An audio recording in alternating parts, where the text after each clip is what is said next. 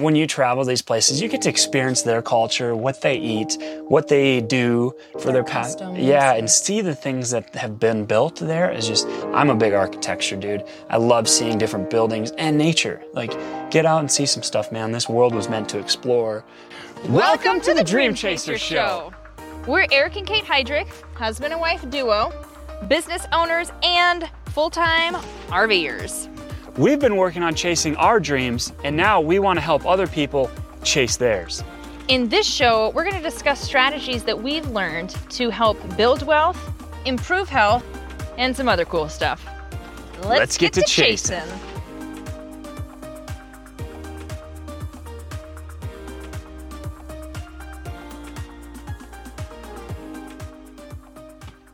What's going on, everybody? It's Eric and Kate Heydrich. I'm Eric, your host, and my beautiful wife, Kate. The co-hostess. The hostess. In today's episode, we wanted to talk to you a little bit about something that's been happening a lot lately, especially in this country, moving into an RV, and should you do it? What do you think? Let's get cracking. Let's get cracking. So that's something we just did recently. Yes. We have had different like campers and from small to big, and now we just moved into the RV full time a couple months ago. So we live in a 44-foot bus, and with 4 slides. Cheers to that. Cheers to that. And we live in it full time, right? Yes. We're here. Yeah, we're here. We live here. We sleep here. Oh yeah. Yeah. Cool. So we drink coffee here. Yeah, we do. There's our couch. You're actually in our little office. Welcome to our living room. Living area. If we were to turn the camera around, we could show you everything that's over there. But so we wanted to go through some of the pros and the cons in case that's something that you've been thinking about doing for whatever reason it is. Maybe you want to condense down. Maybe you want a smaller payment. Maybe you don't want to have a house payment. Maybe you want to travel. Maybe you want to travel. Yeah. I think we should start there because that was our number one reason was so that we could travel at any time. Yes. Yeah, go ahead. You want to start it? Well, first of all, like you can't force your spouse to move into an RV if they're not on board with it. But you can have them sit in several of them before you get one and say, hey, babe, just imagine this. That is totally how it started. Just sit down and look around and just imagine us driving to Yellowstone. Yeah, that's exactly how it happened. Yep. We started out with a Class C, and then which is a small, like if you picture an ambulance, it's kind of the smaller ambulance style. It's on a truck chassis. Right, but it's not an RV, a full size huge bus. It's a smaller looking. Yeah. Yep. So that was a Class C. We started in a Class C, and then we moved up to this Class A, which is a big old semi style bus. Yeah. So that's how I got Eric to get on board with that, because that was never really a dream of yours. Right? No, I was always wanting to stay home. I was a homebody. But then I started to realize like the world is meant to be seen. We're supposed to do stuff. We're not meant to be just anchored in one place. And you had mentioned this a little while ago.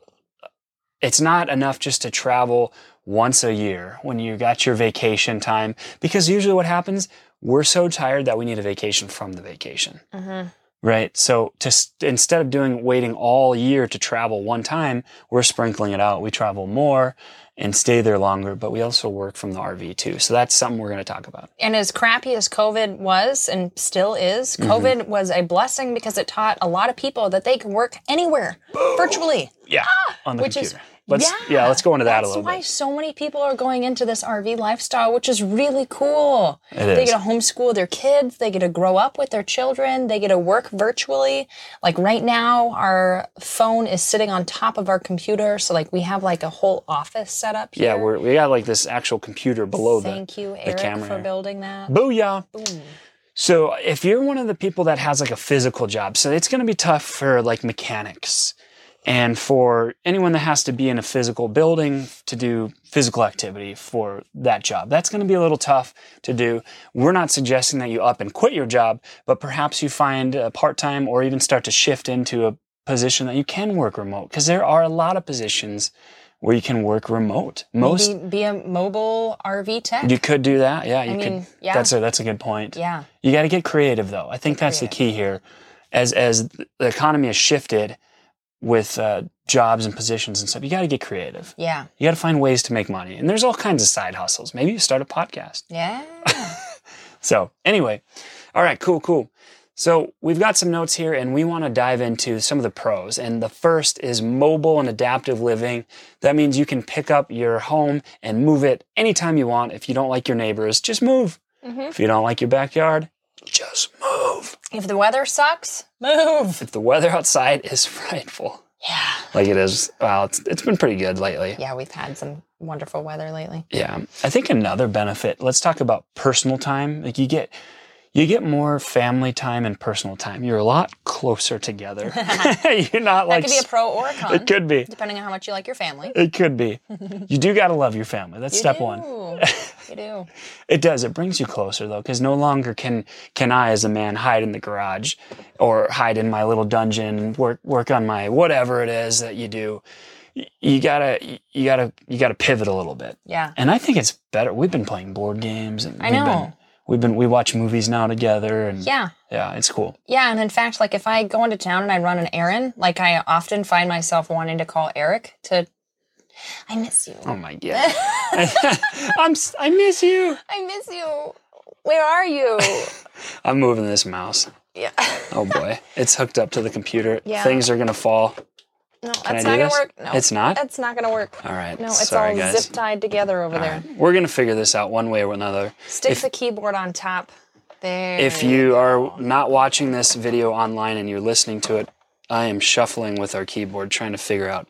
That is one of the cons. Let's talk about space. Oh, yes. You lose a lot of space. Like a lot. You do. Yeah. So less space for crap, which is really great because you don't have room to accumulate all this stuff anymore. You save money. You do. Your Amazon Prime account or whatever it is where you order stuff, it's going to thank you. Your wallet and your pocketbook will thank you for buying less things. Yes. But there are a lot, like the RVs, they're crafty with storage. Oh, yeah. We've got like a basement, a full-blown basement underneath, like not one that you can like stand up and walk around in, but like one with pull-through drawers. And I mean, it's pretty phenomenal, the space that they accommodate with these things. Oh, they're crafty. Yeah. Mm-hmm. Mm-hmm. Every like nook and cranny is used in a good way. The bed even lifts up, and there's storage like underneath the bed. So I put the stuff I want in there, and then you have your own space. And even like the side of our vanities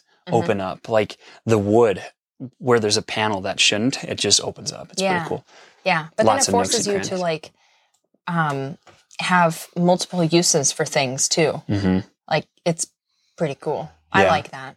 The con to getting the smaller RV or the smaller lifestyle living into an RV is obviously you got to get rid of some stuff. And it can be tough, especially if it's something you've been hanging on to. You got that big tote of all the high school memories or whatever, even those personal things.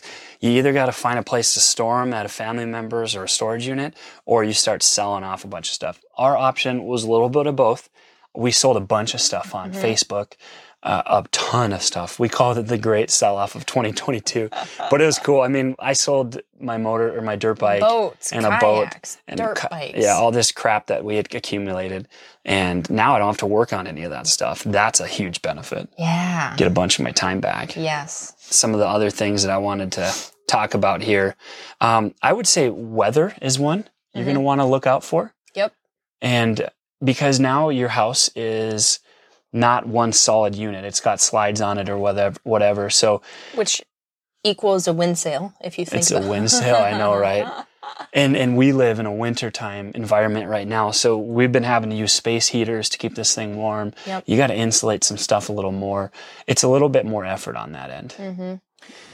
All right. So another thing we wanted to talk to you guys about is cost. Because obviously that's a big factor when deciding if you want to live this lifestyle. And I think first one, as the obvious one, it's a lot cheaper than buying a house, a full-size house. It can be. It can be. Yeah. Right. It can. Yeah. You can go overboard just like with anything else. When you look at the size of a camper, it's a lot smaller, and oftentimes it'll be way cheaper, depending on what you buy. The cruddy thing about it, though, is that it is a liability, and it's a depreciating liability. As where most houses, they appreciate. They go up in value. RVs typically go down in value. So that's a good point. That is a downfall. I think if you're going to buy one, if you can save up the money to buy it cash, that would be the best. Yes. Because then you're not paying interest payments on something that's going down in value. Whereas a house, you're making all those payments, but it's going up. But then the type of lifestyle that it affords for you too, I think that outweighs the cons of cost all day, every day. Because you're able to you're just able to see more, do more. It's just a different life. I love going on the vacations or traveling because we don't have to pack a suitcase and get in the lines for the airport and go through the whole air traveling thing. It's frustrating, right? And then when you get to where you're at, you don't have to check into a hotel. You have everything with you. Yeah. You have your whole house with you, so that's pretty cool. Yeah, we went and stayed at a hotel this last weekend, and I honestly missed my bed. I know. And everything about it. We were only there a couple days. I know. We were there for one night. Oh, that's right, like a night. Yeah. But then, speaking of traveling and cost, it's going to cost money to fill your gas tank. Mm-hmm. And right now, it's 2022. Diesel prices are high, and that's what we use is diesel. So that's something to take into account. If you're going to buy a drivable RV, you're going to have an added expense on your travel.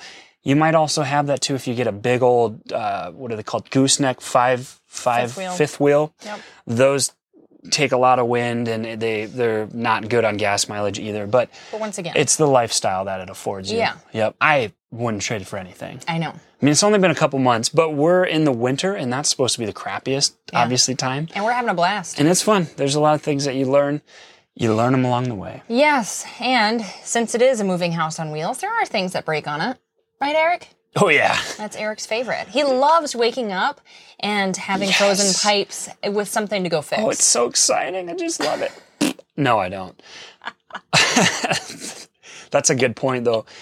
You know, these RVs, they shake. As you move them, drive them around, pull them down the highway, they shake a little bit, whereas your normal house doesn't do that. So things come loose, some stuff breaks. I think there's a little more maintenance on the camper side of things than there is on a regular house. So that might cost you a little bit of money. Yep. But once again, we think that the pros outweigh the cons. Oh, yeah. Because the lifestyle that it affords. Oh, totally. And then if you really want to get all crazy, rent your house out. Yeah. Rent the house out you have now. That money will help cover, obviously, the mortgage payment and then maybe some on your camper, too. Yeah. I love it. Yeah. One last thing. Oh. You get to spend time and money on experiences rather than things. Oh, yeah. So true. Which I love that.